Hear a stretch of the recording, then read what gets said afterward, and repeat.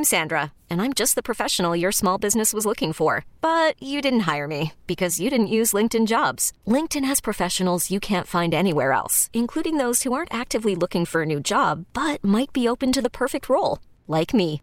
In a given month, over 70% of LinkedIn users don't visit other leading job sites. So if you're not looking on LinkedIn, you'll miss out on great candidates like Sandra. Start hiring professionals like a professional. Post your free job on linkedin.com/recommend today. This is Emotional Management, a weekly checkup from the neck up with Dr. Christian Conti, brought to you by Summit Psychology Services on KDKA Radio. Good evening, everyone. Welcome to Emotional Management. I'm Dr. Christian Conti. It's your weekly checkup from the neck up. The number, if you want to be a part of this show, is 866-391-1020. So emotional management, what is that? It's about understanding how you relate to the emotions that you feel on every given day. Tonight, I'm really excited because I have a special guest. Listen, I feel honored that in my life, in my career, I get to come across people who are just special, who are working on things that are profound. And tonight is no exception. My publicist for Walking Through Anger, my latest book, it's the 7th book. In 21 years, I'm on book number 7. And I have just a phenomenal publicist.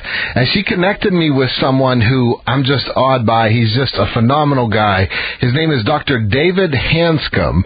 And he is a spinal surgeon who actually has recommended, and we're going to talk about it tonight, but he's actually recommended, he sees people as more than just another surgery waiting to happen. So he's the author of a couple books. Two primary ones I want to talk about tonight: Back in Control, A Surgeon's Roadmap Out of Chronic Pain, and the other book is Do You Really Need Spine Surgery? Take Control with a Surgeon's Advice. So welcome on right now live on Emotional Management, Dr. David Hanscom. Welcome. How are you, David? I'm doing great. Thank you for having me on your show. I'm so glad to have you. I think I'm just awed by your story. You were a spinal surgeon who was doing surgeries for many years, and you said, wait, let me question everything I'm doing and look at a different path. Talk to us about, let's hear, I just can't wait for the audience to hear from you. Well, I wish I was smart enough to have figured this out on my own, but I had no choice. And what happened, I was a fearless surgeon. Spine surgery is a tough gig. And I was going along 1,000 miles an hour, residencies, fellowships, and my attitude was bring it on. I honestly did not know much about anxiety because I didn't have time for it. And one day, driving across the Seattle bridge called the 520 Bridge, I had a panic attack. So I went from no anxiety to panic attacks in 5 minutes. And once that hit me, for the next 15 years, I developed chronic pain, which included extreme severe anxiety. And I thought anxiety was psychological, so I went to serious counseling, serious treatments, and things kept getting worse and worse and worse. And it took me until about 5 years ago to figure out that this was actually not a psychological issue. It's a neurochemical survival response. And it's just changed the game for me. So I'm actually doing fine. I had chronic pain for 15 years. I came out of it somewhat by accident. The neuroscience research caught up with my experience, or vice versa, about 10 years ago. So neuroscience research has shown us that chronic pain, with anxiety, the mental pain being the bigger problem, is actually a solvable problem. That is such a relief to so many people out there who are listening and struggling and thinking, I'm in pain, this is never going to end, there is no solution, I feel alone. And of course, we've talked about on this show frequently the relationship between pain and anger, and pain and turmoil in your relationships because you're just not knowing how to handle it. So this is profound that the work you're doing. No, I'm excited about it, and most physicians, including myself historically, really dread treating patients in chronic pain because we don't know what to do. It's not that we're disinterested, we just have not been trained what to do, and I honestly would not have known what to do even now if I had not gone through my own terrible ordeal. But it turns out that anxiety and anger are actually the same thing. And, anxiety is just the sensation generated by stress chemicals. And when you lose control of the situation causing anxiety, you become angry. And so you have more stress chemicals in an effort to regain control. So basically, anger is anxiety with a chemical kick. It's the same thing. So it's necessary for survival. If you didn't have anxiety, you wouldn't survive. You wouldn't even breathe, for goodness sake. So you can't get rid of it. It's necessary. Right. Well, let's think about that. Let's break that down for the audience. I mean, I think when we talk about if there isn't anxiety, we wouldn't survive. And people are saying, well, I could survive without anxiety. Well, technically, when we're talking about an evolutionary perspective, we kind of need anxiety or its neurological twin, fear, to be able to figure out what's safe, what's not safe. Right. Yeah, I mean, the species that survived this very day is survival of the most anxious, because it's the animals and creatures that do not pay attention to their environmental cues didn't survive. And so the basis of life actually is anxiety. So powerful to look at that way. So one of the things I've done with people through the years is try to have them re-look at whatever anxiety they're experiencing. And maybe out there, maybe you're struggling with anxiety, and maybe you're thinking, how do I deal with this? Like, how do I deal with this kind of stuff? Or maybe you're experiencing chronic pain. And that's why, I mean, when we're talking about the work you do, like, this is helping people who have been in chronic pain for a long time. Right. No, chronic pain is a solvable problem. And when I was in chronic pain myself, nobody could tell me what was going on. I tried every treatment you can imagine, and there was no hope. And not having hope is horrible, and you feel really trapped. Your life becomes one endless search for a cure. I became what I would call an epiphany addict. I just spent endless hours looking for that one solution to solve my pain. But looking back on it, the pain that was the worst problem was the anxiety. It was the mental pain. And I talked to my patients, and I've given the choice of getting rid of their mental pain. I've given the choice to get rid of their anxiety versus their physical pain. Most people can't tolerate the anxiety. Right. If you think anxiety is necessary for survival, it's intended to be so unpleasant that it forces you to take action, right? That's what it's supposed to do. So the sensation generated by this neurochemical response is intended to force you to take action to solve the problem. Again, otherwise you won't survive. Yeah, it's a powerful subject to talk about, because there are so many different treatments and different ways, and certainly there are people out there who are getting tremendous relief and help and support from psychotherapy around anxiety. There are so many different modalities for treating anxiety, but the one that you found personally helpful was, tell us a little bit about that. Well, again, anxiety represents elevated stress chemicals, and the way you decrease anxiety is simply decrease stress chemicals. So the unconscious brain processes about 11 million bits of information per second. The conscious brain processes 40. So anxiety is what you have, it's not who you are. Who you are is this conscious brain. So what happens, the first step is to separate this neurochemical response from your identity. I wrote a website post called Anxiety, Your Bodyguard or Your Prison Guard. Anxiety is your friend. It's your bodyguard. It keeps you alive. But if you identify with it, which is hard not to do, by the way, but if you identify with anxiety as being part of who you are, it's your prison guard. And so the first step is to separate this anxiety reaction that keeps you alive from your consciousness or your identity. And so I ask patients or people to say, look, visualize a large thermometer on the opposite wall and get rid of the word anxiety and just say my stress chemicals are elevated. And it decreases the anxiety, simply decreases stress chemicals. So visualize a thermometer going up and down, and there's a word play. There's nervous, alert, afraid, panicked, paranoid, and terrorized. There's different levels of anxiety, right? Yeah. But the whole goal is to actually visualize is simply elevated stress chemicals and take anxiety out of your vocabulary. It's going to be powerful. We got a lot to talk about. If you're struggling with anxiety, 866-391-1020 is the number. We'd love for you to be a part of the show. Of course, there are multiple modalities and treatment modes and treatment options, but what a blessing to have Dr. David Hanscom on the phone with us tonight to be able to talk about the approaches that he takes and he takes with his patients. It's beautiful. We got a whole lot coming up on emotional management in. 866-391-1020. I'm Dr. Christian Conti. This is Emotional Management on KDKA Radio.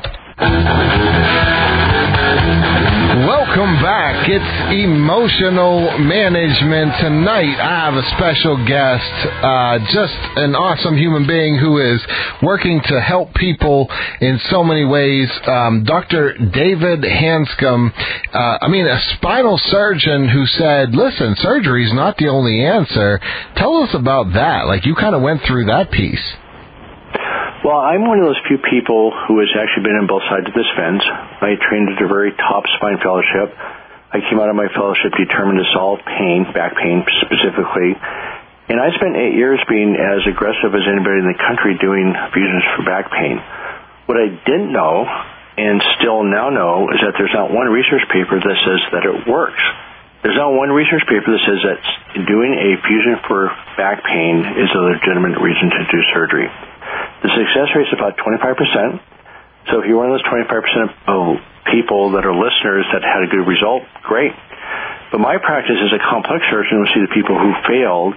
And the problem is not only does the spine fusion fail, there's horrendous damage caused.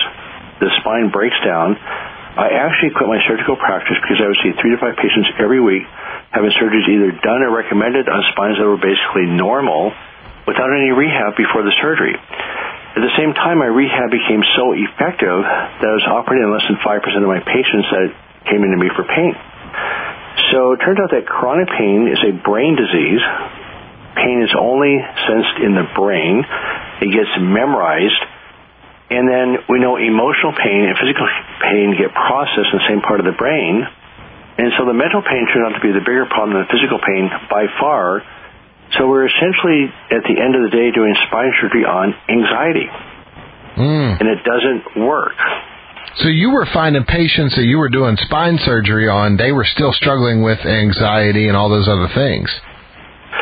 Well, it was, again, emotional pain and physical pain get processed in the same part of the brain. So not only would they have ongoing anxiety, it would become worse because another level of hope had been taken away. But the data shows you actually make pain worse when you do surgery in the presence of chronic pain.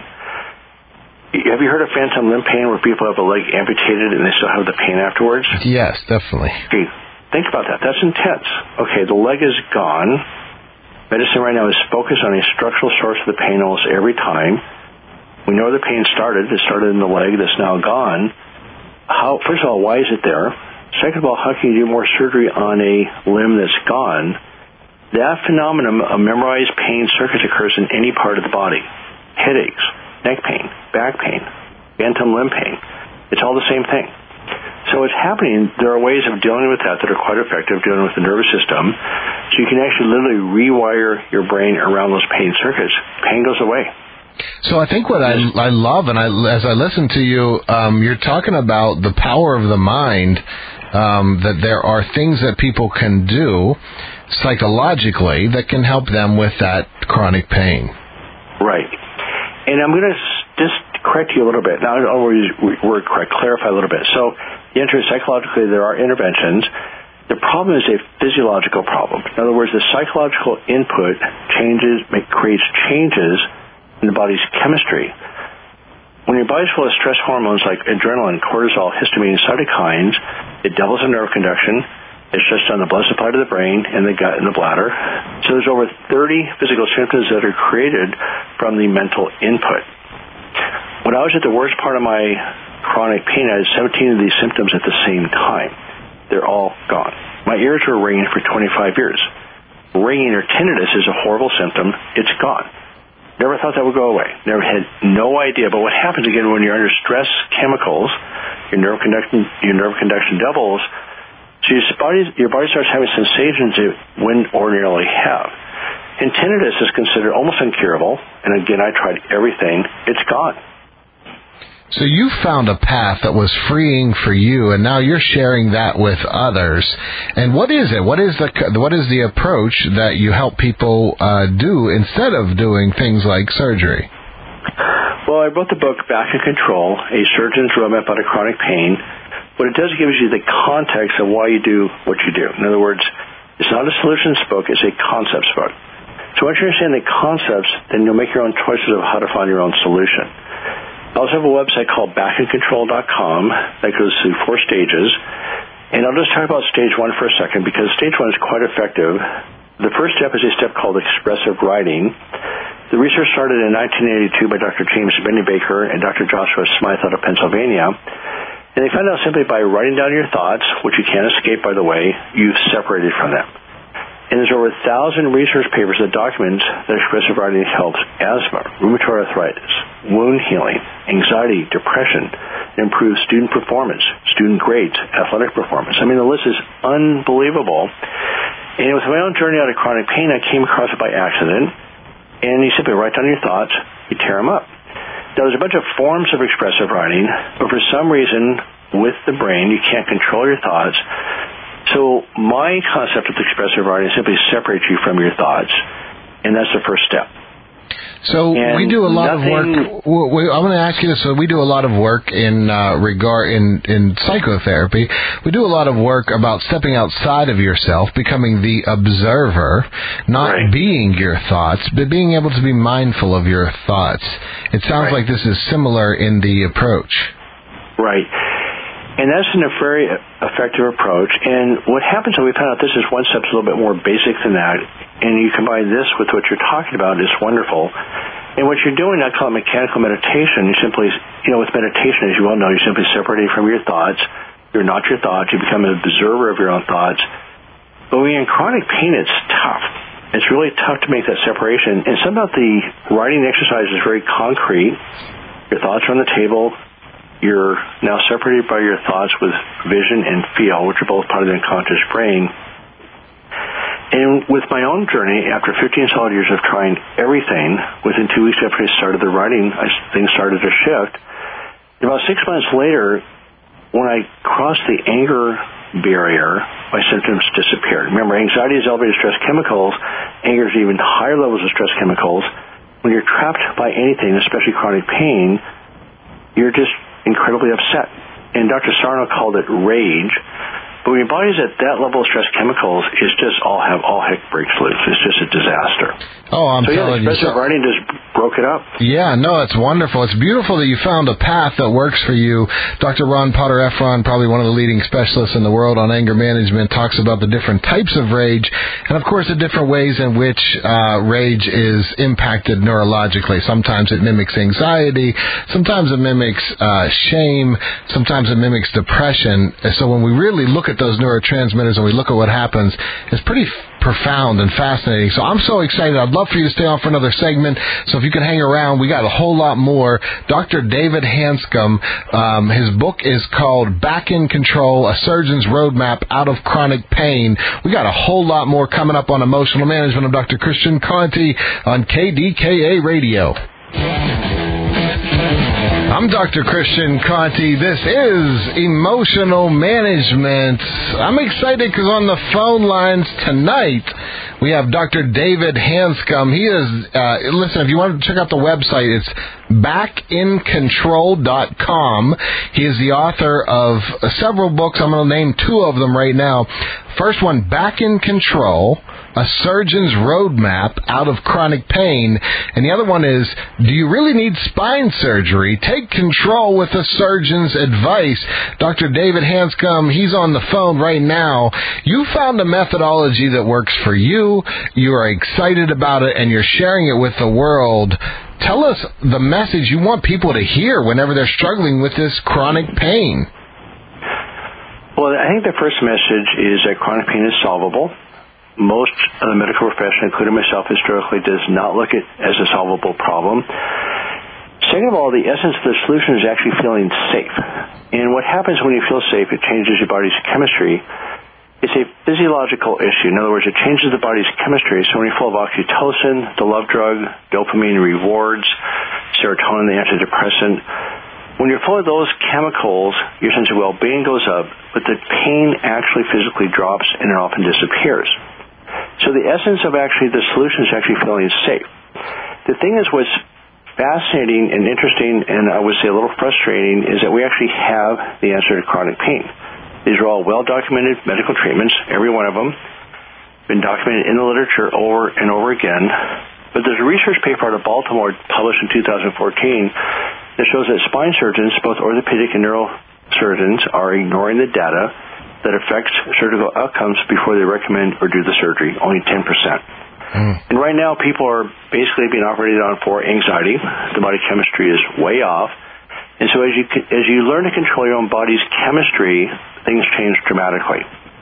I think it's so powerful to hear from a back surgeon that in your experience, obviously there are multiple experiences. People have different data, different experiences. But from your experience, you were doing surgery on people in back pain and finding that they were still stuck in chronic pain even after you've operated on them. And that's powerful information to get out there to the world. Well, again, that's the way I was trained. I was trained to do a fusion for back pain. It was the right thing to do.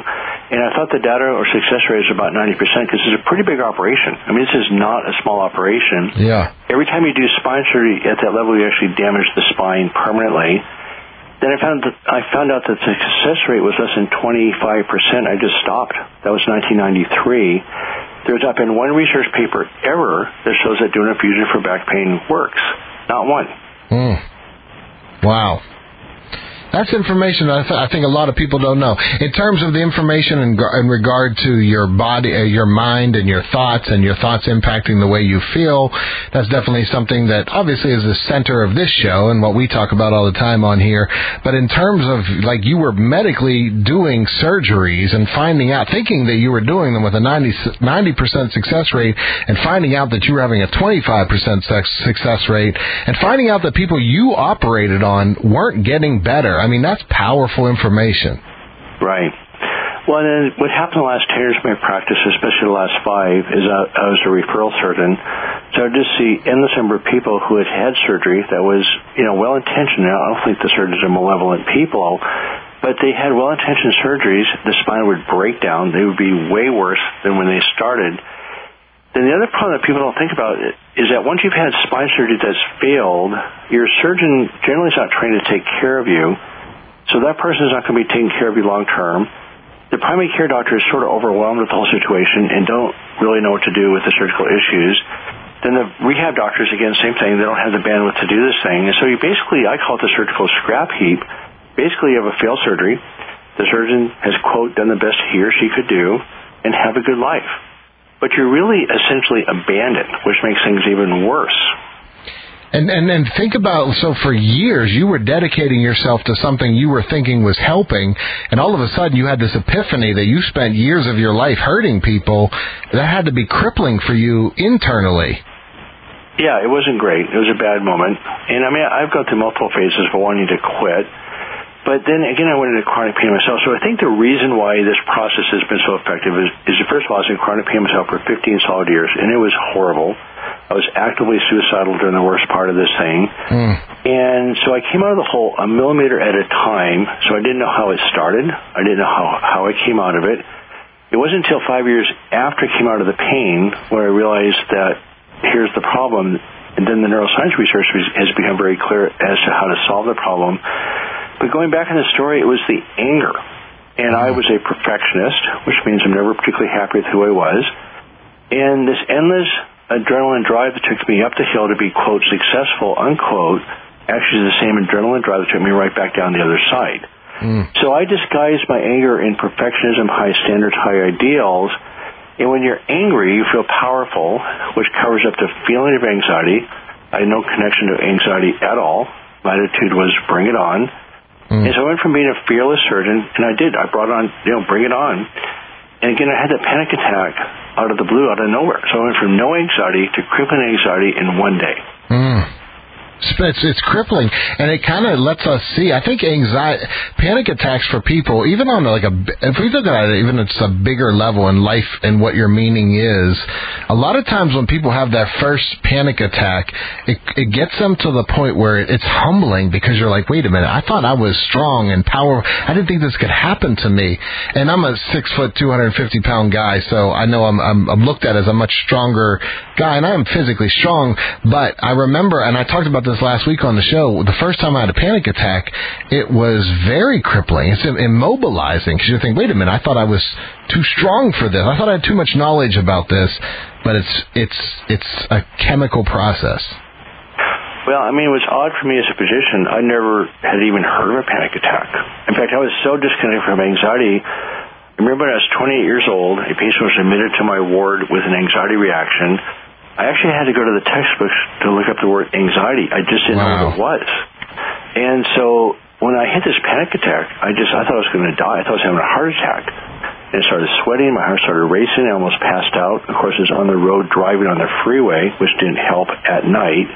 And it was one of the worst experiences of my life. And then that was just the beginning of a 13-year tailspin that just kept getting worse and worse and worse. And no matter which direction I went, I couldn't find any help. Nobody could tell me what was going on. But again, when you go back to the book and the website and things you and I have talked about, it's actually high school science class. In other words, we know when you're threatened, your body secretes stress chemicals, your heart starts to race, you start to sweat, and somehow medicine has ignored the physiology part of this whole stress reaction. So we call it psychological, but it's actually physiological. And then what we sense, the feelings we get, is psychological, and we have these horrible sensations, and we have all these behaviors to try to deal with it. But the behaviors come out of this chemical reaction and how unpleasant it is. Yeah. I mean, that's the essence of what psychotherapy is learning how to deal with those chemical reactions that get us feeling a certain way. I mean, that's the crux of the entire field of psychology, and it sounds like you are bought into that approach, that people can handle a lot of stuff in a psychological manner. Are there physical things, too, that they could go through instead of spinal surgery from what you found? Well, we found out that people that actually had spinal problems that were surgical, as they calmed down the nervous system, the pain would still disappear. So what happened is that even my surgical patients were canceling surgery. I essentially put myself out of business. So the only reason I stayed in business was because of the opioid epidemic, because people would get infected spines from the IV drugs, and I would have to be the surgeon I was one of the surgeons who would help clean these people's spines out. So my elective surgical practice dropped almost to zero. I mean, people came in with pain. By rewiring the brain, calming down the nervous system, giving them exercises to do, it was unbelievable how people got better. I was just shocked. I had no idea. So it turned out that most physicians dislike treating chronic pain because we don't know what to do. Patients tend to get labeled, which makes things worse. And it became by far and away the most rewarding phase of my career, watching people come back to life that had no hope. I mean, that's so beautiful, and I'd love for you to stick around for one more segment if you have the time. Absolutely. Because, to hear that at 28 years old as a physician, people don't train physicians. I get called in all over the country. I do trainings on my yield theory. I teach people about what goes on neurologically, how to handle it psychologically. I do this all over the country. And sometimes I get called in to doctors and hospitals, and I'm thinking, don't they get this training all the time? Isn't this commonly taught? But it strikes me in the heart when I hear that even as a surgeon, they weren't teaching you about anxiety and how to handle it. So we're going to talk about that coming up. We got a whole lot more. 866-391-1020 is the number. I'm Dr. Christian Conte. This is Emotional Management on KDKA Radio. Welcome back to Emotional Management. It's your weekly checkup from the neck up. The number is 866-391-1020.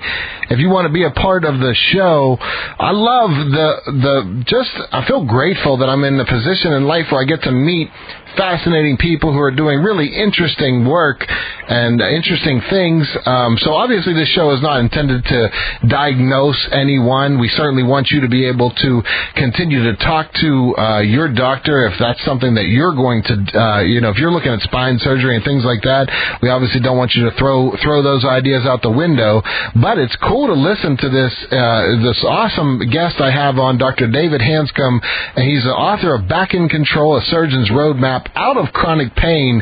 And let me ask you this. Are there times when people come to you and they say, well, so are you saying no more back surgery? What about spinal injuries and things like that? Well, I mean, I'm not against surgery. I mean, the bottom line is if you have a structural problem that needs to be fixed, fix it. But But the data also shows that if it's elective, in other words, if you have tumor or infection or fracture, you just have to fix it. So I do a lot of spine surgery, but what I'm against is doing spine surgery in normal spines. And so basically disc degeneration, for instance, is responsible for probably 200,000 to 400,000 operations a year for back pain. It's been well documented that disc degeneration actually does not cause back pain. There's another paper out last month in the Journal of Pain that showed that every intervention we do for chronic pain of the knee and the spine has been documented to be ineffective. So we're actually pretending to offer solutions that we know don't work. But I would tell you that the process of getting better and healing is self-directed. It costs essentially nothing. It doesn't make a profit. The medical system in general does not support the measures that we're talking about that are effective. Just one example is mindfulness-based stress reduction that came out of Boston years ago. It's been documented to be effective for decades. It's not covered by insurance. We know it works. It's been documented for a long time. And you know from your perspective about just calming people down has dramatic results. I'm sure you see people just come out of what I call the abyss all the time. And it's just not covered by insurance. Right, and I tell you, we almost cringe at the word just, because one of the things we emphasize on this show is that so many people go through so much stuff, and that sometimes people say, well, just do that. Hey, just calm down. And that doesn't actually calm anyone down. No. It's a lot more to it than that. It's not that it's complex, but it does take effort to practice. You talked about journaling. In cognitive behavioral therapy, they talk about self-talk. Of course, in narrative therapy, we talk about journaling, but also recreating the story that you have. And then also, like your work reminds me of the work of William Glasser, who is the founder of something called choice theory. If people are looking and want to Google stuff, the Reality Therapy Institute, International Institute, where they talk about really looking at your thoughts and how you can impact your physiology by impacting your psychology. Right. Yeah, the key issue here is that the psychology creates physiological changes, but then the physiological changes also create the psychology. In other words, your body's full of stress chemicals. You'll drink, you'll take drugs, you'll do anything to avoid that unpleasant sensation created by the stress chemicals. So it's a bidirectional relationship, but what really causes the problem is the changes in the body's chemistry. But again, emotional pain and emotional threats are processed in the same area of the brain as a physical threat. They have the same chemical reaction, but since humans can't escape through thoughts, this reaction is sustained. And then when you're trapped, then you get more stress chemicals, you become angry. And I've said this multiple times in my book that anger is the continental divide of chronic pain. You are not going to heal if you're holding on to your anger. It can't happen. I think it's powerful. It's I believe that. I see that. People don't find peace when they're trapped in anger, that's for sure. So we do a lot of work around that. So that's powerful. So tell me how people can find you. Tell us about how they can find your work, your books. Well, my recommendation is the biggest block if somebody decides to engage in the concepts, again, I'm just organized them. They're well documented to be effective.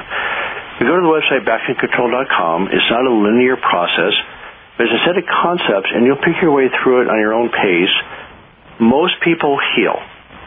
Now, the biggest obstacle to healing is anger, which is irrational. People they want something fixed, and the conversations are very irrational. So anger, by the way, is the biggest block to healing. People also become addicted to their pain. It's powerful. And so the neuroscience research shows that actually people become addicted to their pain. So simply start the process with the right exercises. You may not feel like doing it. I always tell people you don't have to believe a word I said. This is not about believing you're going to heal. It's simply going through the process that breaks up the circuits and reprograms them. And it's just a matter of time. I think that's huge. That's huge. So the backincontrol.com. And is it a link with psychotherapy? I mean, teach me about the link with psychotherapy, because it sounds right on par with what a huge portion of the psychotherapy field is. Right. Well, the first stage is just simply laying the foundation in understanding chronic pain. The second stage is about forgiveness versus play. There's a huge contrast there. The third stage is about getting organized. In other words, you learn these tools, you have to somehow get organized to execute them. Then the fourth part, which I think is the ultimate answer to chronic pain, is the spiritual journey, getting your perspective back, giving back, focus on others and not yourself. that's a long ways from being in pain. That's profound. That's awesome. So I'm so grateful that you took time to come on the show tonight to talk about this. BackInControl.com is the website. Back in Control, A Surgeon's Roadmap Out of Chronic Pain is one of your books. Another one is Do You Really Need Spine Surgery? Take Control with a Surgeon's Advice. Man, I love it sounds like you're doing really powerful work and stuff that's worked for you, too, so which puts an extra oomph behind what you're doing. No, it's been exciting, been an incredibly rewarding phase. Not that I would choose to go through this again, but I'm incredibly grateful to be able to share the concepts with people that I watch come out of pain. But we're watching hundreds and hundreds of people go to pain-free. It's been really rewarding.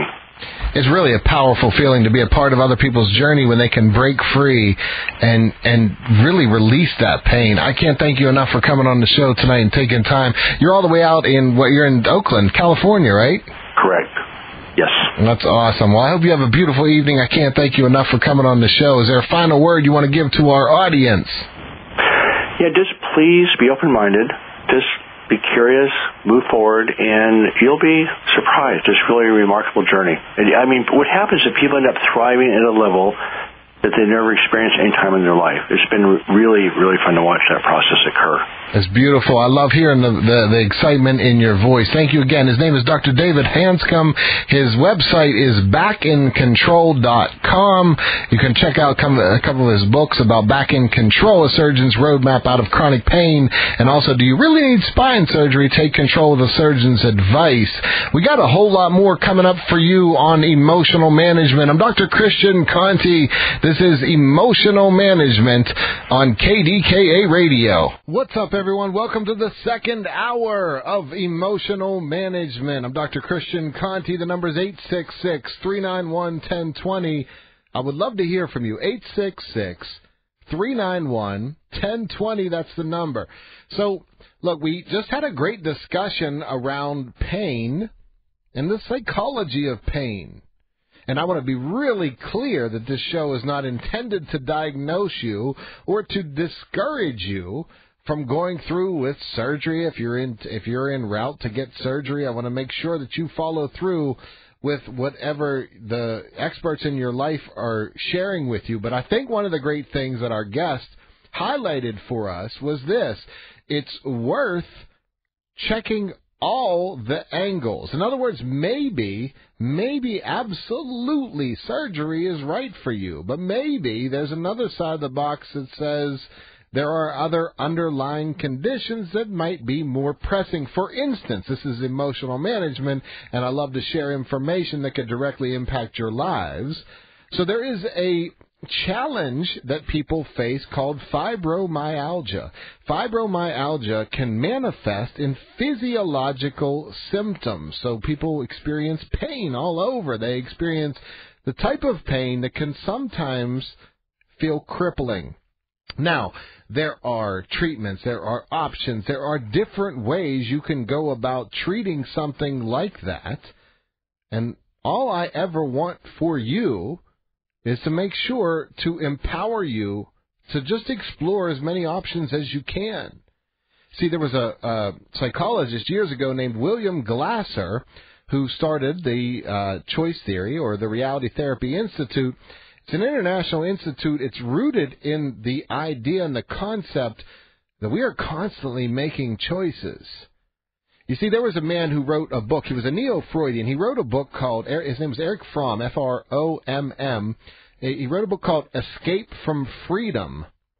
I'm going to summarize this 400-plus page book for you in minutes so that you don't have to spend it, although I would read it. It's really worth reading. But the essence of Erich Fromm's book, Escape from Freedom, was this: it's so scary to recognize that we have complete freedom to choose anything we want to choose in life that we would rather have somebody just tell us, hey, tell me what to do. Hey, what do you think I should do in this relationship? What do you think I should do in this situation? Because the moment someone tells us what to do in that situation, we now no longer have to hold responsibility for our actions. Because if we take your advice, we can say, hey, listen, I took your advice and it didn't work. But even if it works, we say, I took your advice. Thank you for helping me. And now we've created a dependent relationship. At the end of the day, we do face an incredible number of choices every single moment. And what you do with those choices has an impact. Now, when it comes to the idea of pain and chronic pain, there are so many of you out there who are struggling with long-term pain, and the last thing I would ever want you to hear on emotional management with me is that it's a just. Oh, hey, just do this. Just change your thoughts around. That's not real.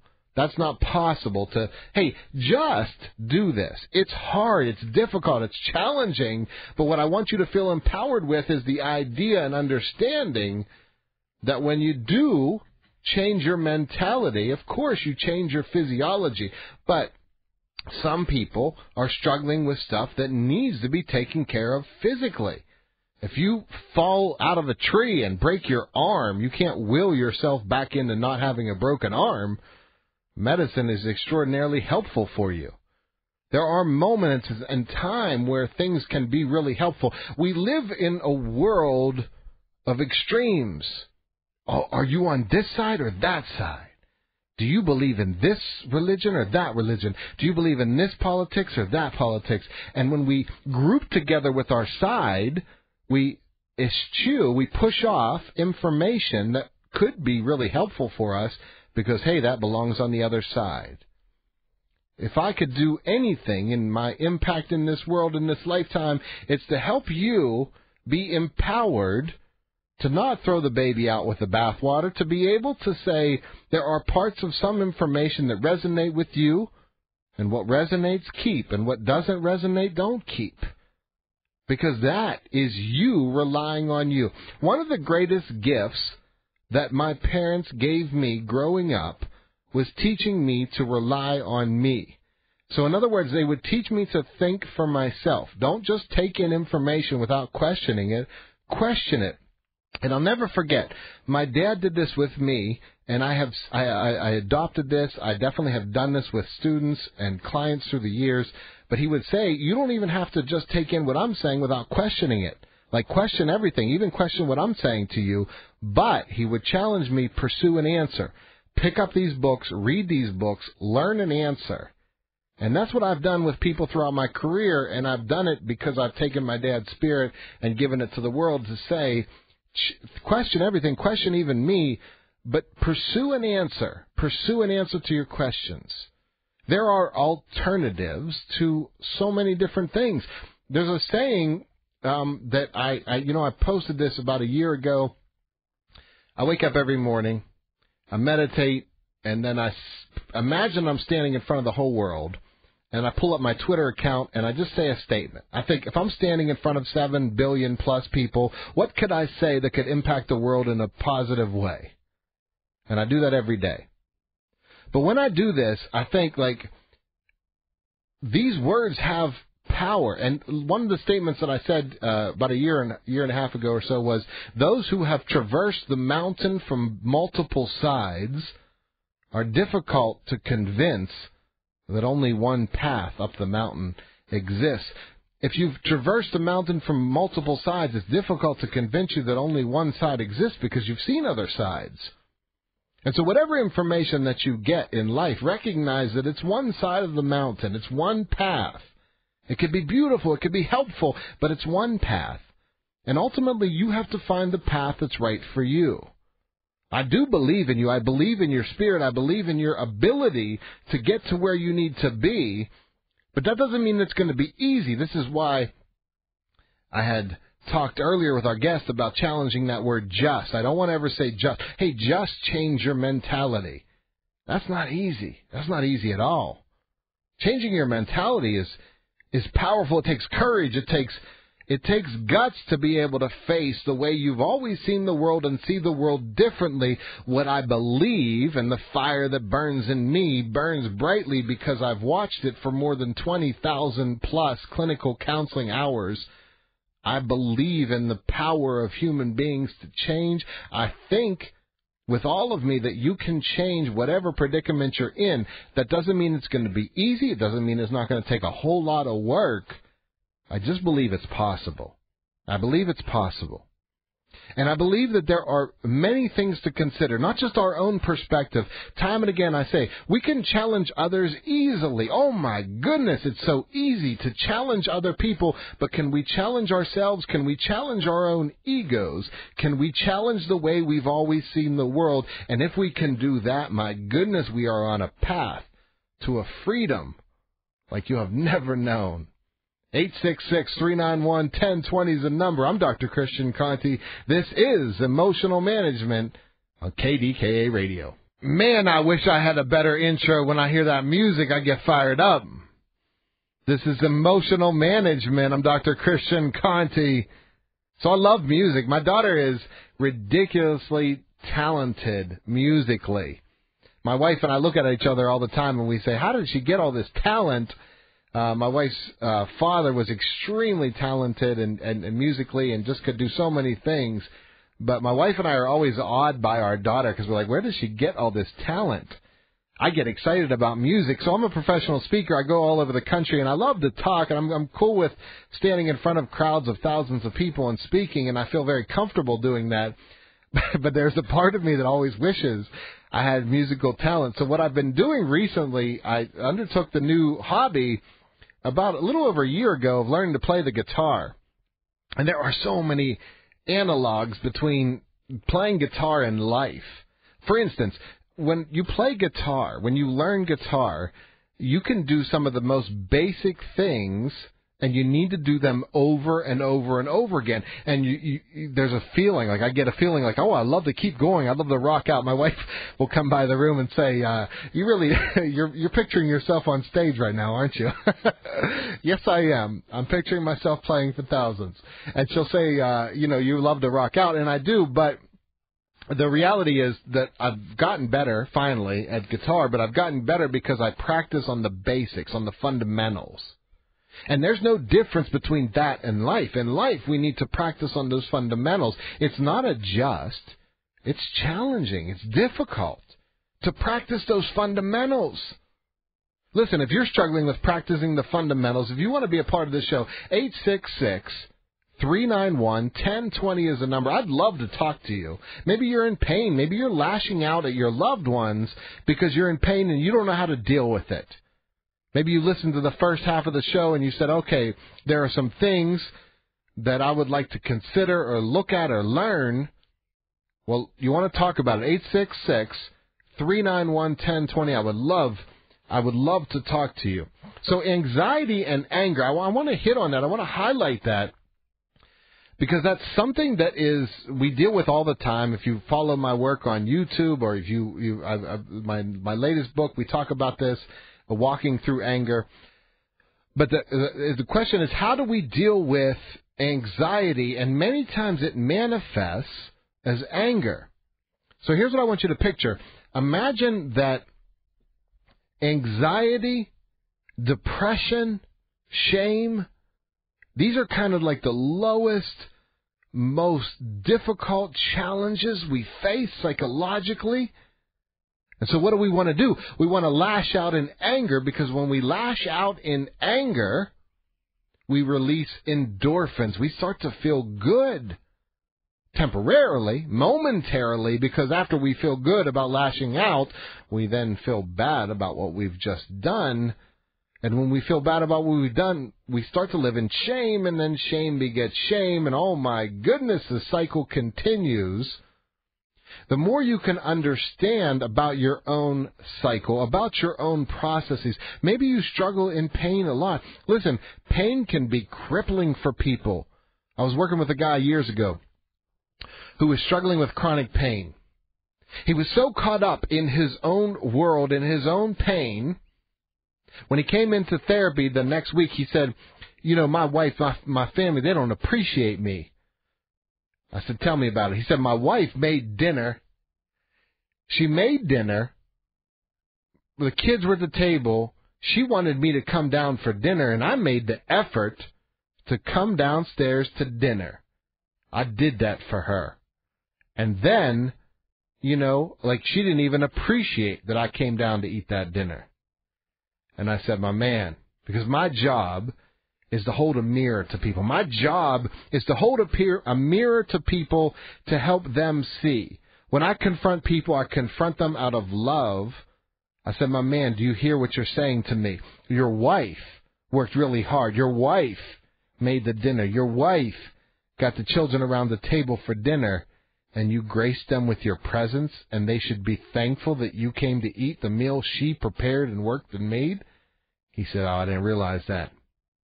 I said, that's okay, because here's the deal. My job is never to shame anyone. I believe that, look, the main thing I've learned through my life is that when you live in shame, you act out of shame. So it's not about living in shame. Oh, I can't believe I did that. That's okay. You messed up. You see, if you mess up, and then you bring that into the next moment, not only did you mess up in the past, but now you're messing up in the present moment. The past is gone. Let the dead past bury their dead. That's a poem from A Psalm of Life. A Psalm of Life. Henry Wadsworth Longfellow. I was hoping that name would come to me when I started to say that poem. It's called A Psalm of Life, but he says in the poem, let the dead past bury its dead. This is an important line because it's powerful and it's meaningful to you right here in your present moment. Whatever happened in the past, if you're bringing that to the present, you're now keeping that alive. And that's true if you're the one who caused that pain. That's true if you're the one who said, okay, I treated my family wrong. Now I feel bad. Because watch what can happen. Please stick with me. Watch what can happen. Now you go back to your family. Maybe that man goes back to his family and he says, I was wrong. Now I'm sorry. I messed up. Now I need you to comfort me and tell me it's okay. Now they're still making you the central focus. It's challenging. That's what pain does to us. Pain is gripping. Pain keeps us locked in our own psychological prisons. But when we can be aware of it, when we can be mindful of the pain that we're experiencing, when we can be mindful of the suffering that we're experiencing, we can at least express that to others. One of the best techniques. So, 21 years in the field, countless hours doing this stuff. I work with people in maximum security prisons. I work with celebrities on television. I work with some of the best athletes in the world. And it comes down to a technique that my wife and I have learned to do that I want to share with you right now, and that's this. Being able to say to your loved ones, I'm struggling is not personal, but what I'm going through, I can tell it's affecting me. What if you were mindful enough to say, I can recognize that my body is going through a lot right now. I feel agitated, I feel irritable, but I recognize it's not you. You see, here's what happens. Our mind always wants to match our body. So if you follow my work, if you got my new book, Walking Through Anger, and you're reading about yield theory, and you're learning about yield theory, and I'm humbled and I'm honored to hear the reactions and the people who are writing in saying that they're listening every week from all over the world, I'm so thankful to you for doing this. If you're learning about yield theory and you're understanding, one of the differences that separates something like cognitive behavioral therapy, which is wonderful and powerful and transformative, from yield theory is that, yes, we embrace cognitive behavioral therapy. We embrace the concept that your thoughts impact your feelings, but we take it another step and say sometimes your mind wants to match your body. So maybe you're struggling. Maybe right now you're struggling mentally. Physically, you're struggling. How do you deal with that? Well, we create a story to make sense out of it. When our mind wants to match our body, we seek to create a story to make sense out of why we're feeling the way we do. So let's say you're in pain. Let's say right now, maybe you're struggling with shame. Maybe you're struggling with depression. Maybe you're struggling with anxiety. And so what do? You feel agitated. You feel irritable. And you take it out on your loved ones. You snap at your loved ones. Hey, listen, this is you. You're the one who's causing me this pain right now. You're the one who's doing this to me. What I want you to see is this. Your mind will race to create a story to make sense of how you're feeling, and once you become mindful of that, it's not a matter of, hey, just tell yourself different thoughts. No just at all. It's a matter of redefining your reality, redefining the experience that you're having in the present moment.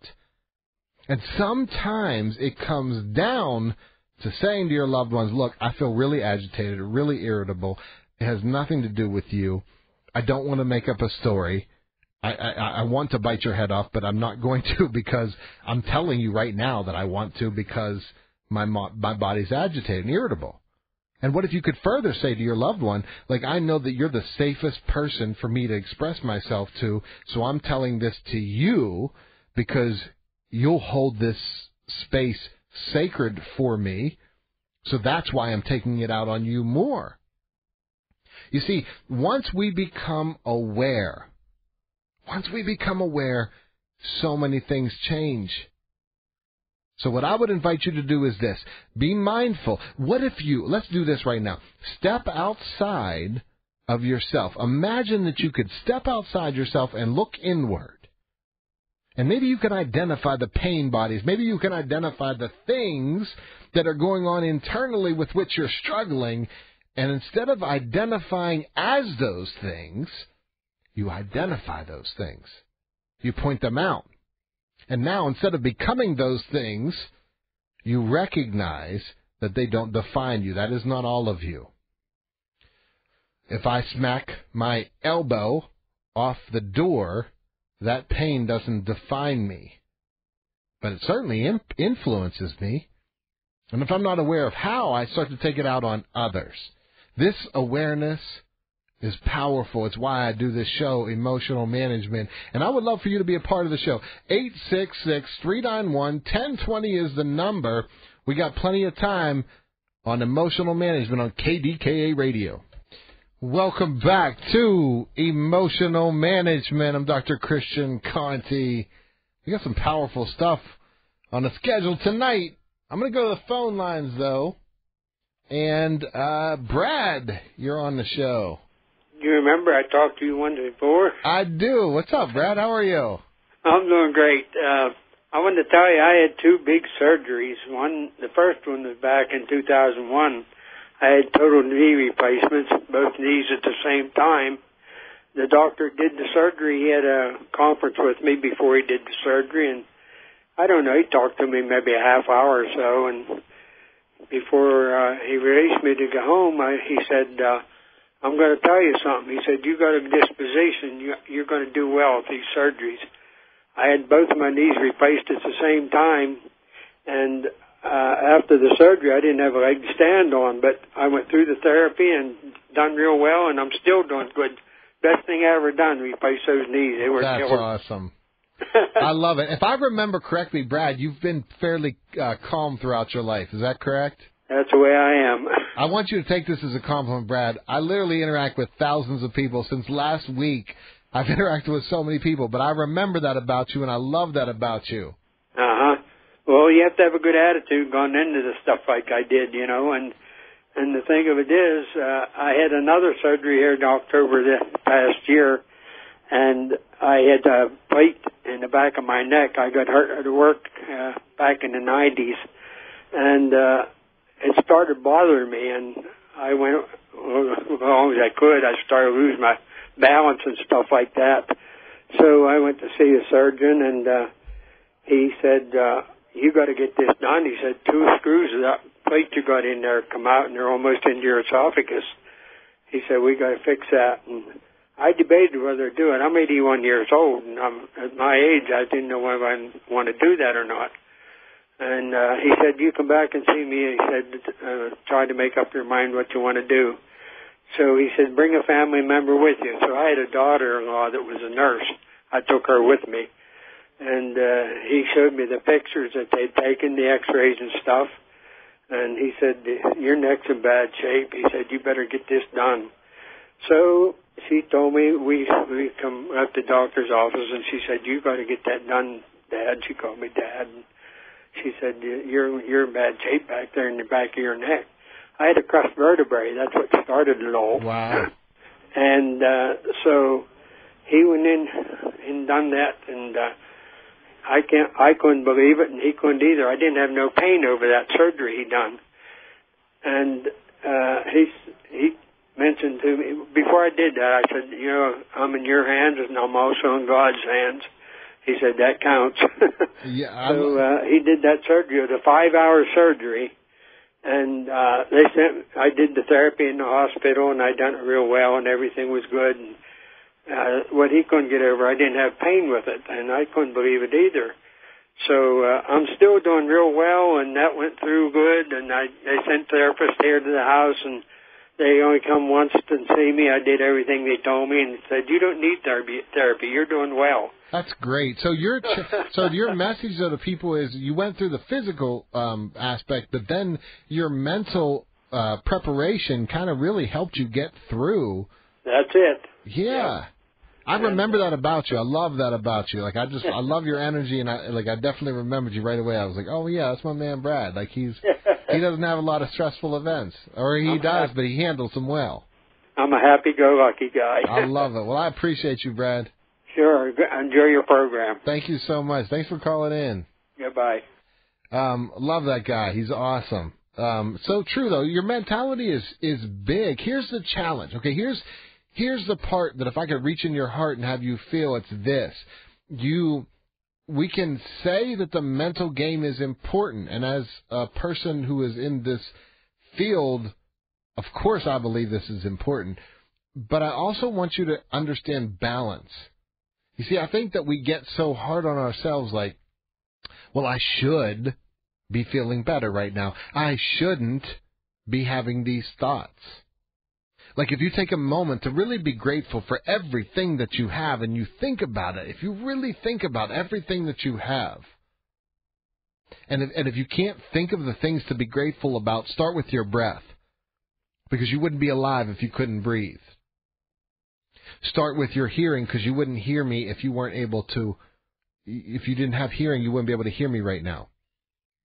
Think about your most basic needs and build on that gratitude. When you build on that gratitude, it's transformative. It doesn't mean that you throw out everything, that you never go to the doctor, that you never do this or that. It means there's a balance. There's a balance to it all.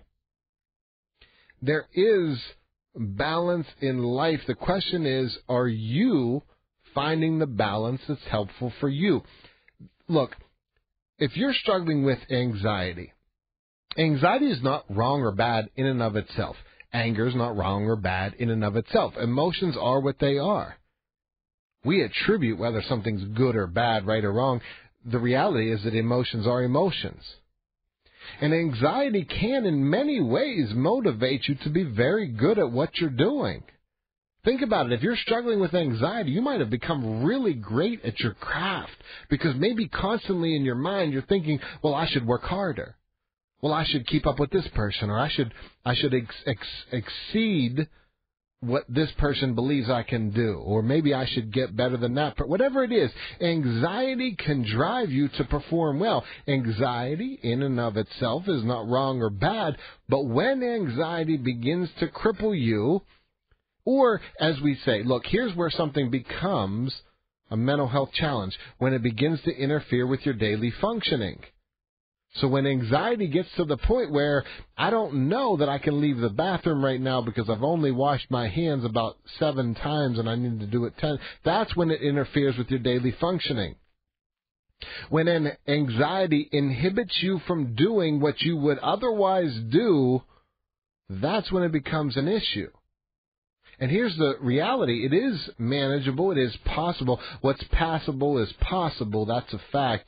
But it's going to take effort. What I want you to know is I believe in you. You know, this kind of analogy, this story reminds me. Years ago, there was a young man.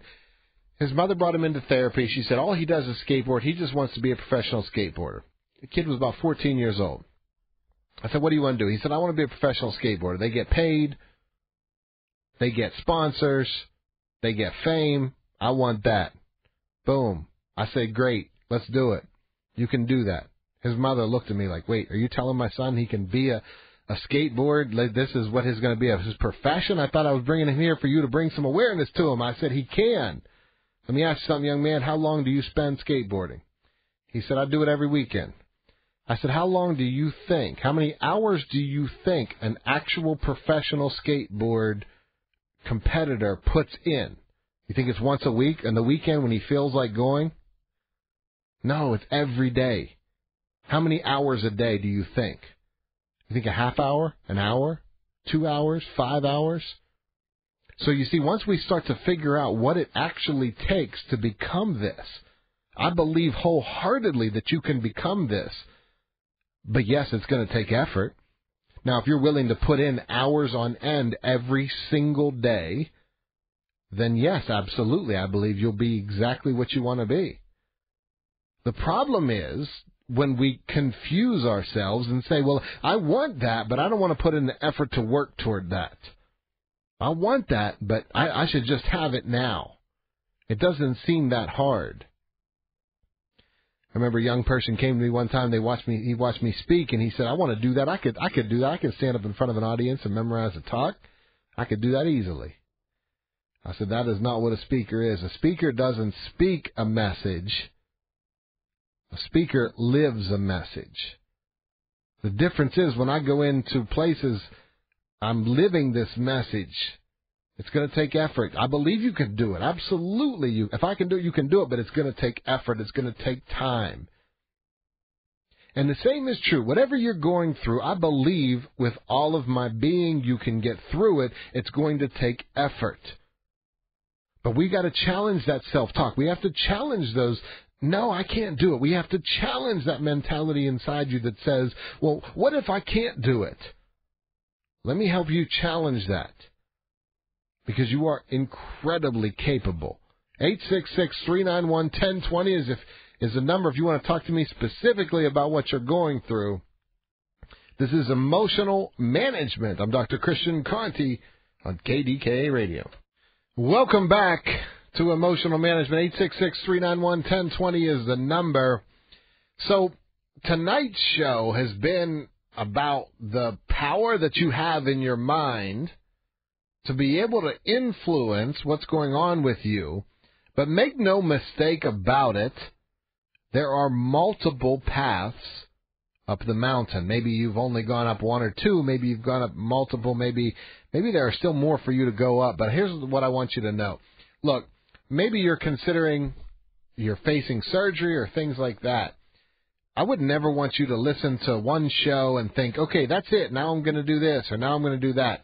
My hope is that you question things, but just expand your knowledge as much as you can. Try to see things from multiple perspectives. Of course, we live in a world where we like to take things to extremes. So it's funny, I do this YouTube channel, and I'd love for you to check it out. You go to YouTube, just type in Dr. Christian Conti, C-O-N-T-E. Got a bunch of videos on life. But when I hear from people, and we're talking about, I've been doing this channel for a little bit now, so we've got, 80,000 plus people who are subscribing to the channel. We hear from people all over the world. And sometimes, and the vast majority of stuff is so kind, it's so nice, it's ridiculously humbling to hear. But there are definitely people who just get fired up. What fascinates me, because I love to look at the human psyche, is how much people will run with an argument that they created in their mind. I thought about this today. Follow me on this. Imagine we were watching two boxers fight. Now, listen, it's the beginning of the fight. They've just introduced them. The bell didn't ring. The fight didn't start. Imagine as a spectator you were watching one of the boxers start throwing up wild blocks, really angry and fast, furiously throwing up a bunch of blocks and getting himself physically tired before the match even started. From the outside, you would look at that and say, what is he doing? He's going to burn out all his energy before the match even starts. And maybe that's what we even see. We see someone going 100 miles an hour in this warm-up, fiercely throwing blocks as if punches are coming, but nothing's coming because the fight hasn't even started yet. And as ridiculous as that might be for us to watch from the outside, let me ask you this very powerful question. How many times have you argued with others in your mind before you ever got to them, before you ever interacted with them or spoke with them about whatever the topic is, but you argued in your mind over and over again? You were no different than the boxer who stands in the corner and fights furiously, defending himself against punches that aren't even being thrown. I call it shower arguments. How many times have you argued with others in the shower and you think, boy, I told them. Oh, I told them off. And then you get out of the shower, look yourself in the mirror and realize, oh, my gosh, I was just talking to myself. You see, it's like playing chess with yourself when you argue with yourself. When you argue with others in your mind, it's like playing chess with yourself. You're not going to trick yourself into what move you're making. And the same way, when you argue with others in your mind, you're not actually creating their argument. You're creating the argument you want them to have, and then you're defending against that. But that's all make-believe because it's not even real. And how many times have you done that with loved ones? I know my loved one's going to say this or that. And when we love to say, well, this person's not going to change, but how many times have you changed throughout your own life? I said this before. I think this is an important statement to recognize, and that is those who have not undergone personal growth themselves are reticent to see personal growth in others. So if you're stuck still believing the same things you believed from when you were 13, 14, 15 years old, 20, 25 years old, 30, if you're as an adult and you're still looking back on those moments and you're still believing the same things with conviction that you believed as a child without ever really questioning it, without ever researching it or really understanding it from multiple perspectives, think about that. You've grown, you've changed your perspective, you've learned so much in this lifetime, and if someone was to come up to you and say, you're the exact same as you were 20 years ago, you'd probably feel defensive. You'd probably say, look, you have no idea what I've been through for the last 20 years. You're trying to keep me in the static picture that you saw me in 20 years ago, but my life has moved. I have evolved. I have grown as an individual. And if you have grown as an individual, then how arrogant is it to believe that others can't also grow as individuals? How arrogant is it to believe that other people are the people we knew them to be 10, 15, 20 years ago? We all grow, we all learn, we all go through so much. And our hesitancy to see the growth in others is really looking at being hesitant to see the growth in ourselves. Because once we've grown in ourselves, we can recognize that growth in others. I've always been, there's a part of me, I trained counselors for years. For more than a decade I spent in my career. I was a tenured professor at a university. I trained counselors. I'll be honest with you. I'm going to be honest with this. I was disappointed through the years when I would see counselors tell me that they didn't believe people could make changes. I'm like, what are you doing? This is our profession. I do believe people can make whatever. I believe in you right here, right now. I believe in you and your ability to change. Yes, it's going to take effort. Yes, it's going to take work. But if you so choose to dedicate yourself to whatever changes you want to make, trust me, you have a champion in your corner who believes in you, because I do. I believe in it. I believe in the human spirit. I've seen it so many times. Does it take effort? Yes. Does it take the work? Yes, but it's possible. And if you've done the work, imagine the people you're interacting with, because they've done work too. And here's something that's really, really awakening. Even people who think differently from you, even people who oppose the way you believe, maybe they have personal growth too. Even people who see the world differently and have different experiences, those experiences aren't wrong and bad. They're different from yours. And if you want to choose to help people see what you're seeing because it worked for you, beautiful, wonderful, that's great. But just because your eyeglasses work for you doesn't necessarily mean that they're going to work for others. Those who have traversed the mountain from multiple sides are difficult to convince that only one path exists. There are lots of ways to get to where you want to be, but pick a path and get there. Because this life goes fast. We had the death of a phenomenal athlete this week, Kobe Bryant. It's gut-wrenching to know somebody so young and his children and the children who were on that flight that they passed away. It's gut-wrenching. It hurts to know. Life is fast. And because life is fast, it's important for us to put our best foot forward. Be easy on each other. Be easy on the way you see the world. And strive. Hey, as always, I'm here every week. I wish you much peace. This is Emotional Management on KDK Radio. We really need new phones. T-Mobile will cover the cost of 4 amazing new iPhone 15s, and each line is only $25 a month. New iPhone 15s? It's better over here. Only at T-Mobile, get 4 iPhone 15s on us and 4 lines for $25 per line per month with eligible trade-in when you switch. Minimum of 4 lines for $25 per line per month with autopay discount using debit or bank account. $5 more per line without autopay, plus taxes and fees. Phone fee at 24 monthly bill credits for well-qualified customers. Contact us before canceling account to continue bill credits or credit stop and balance on required finance agreement due. $35 per line connection charge applies. See T-Mobile.com.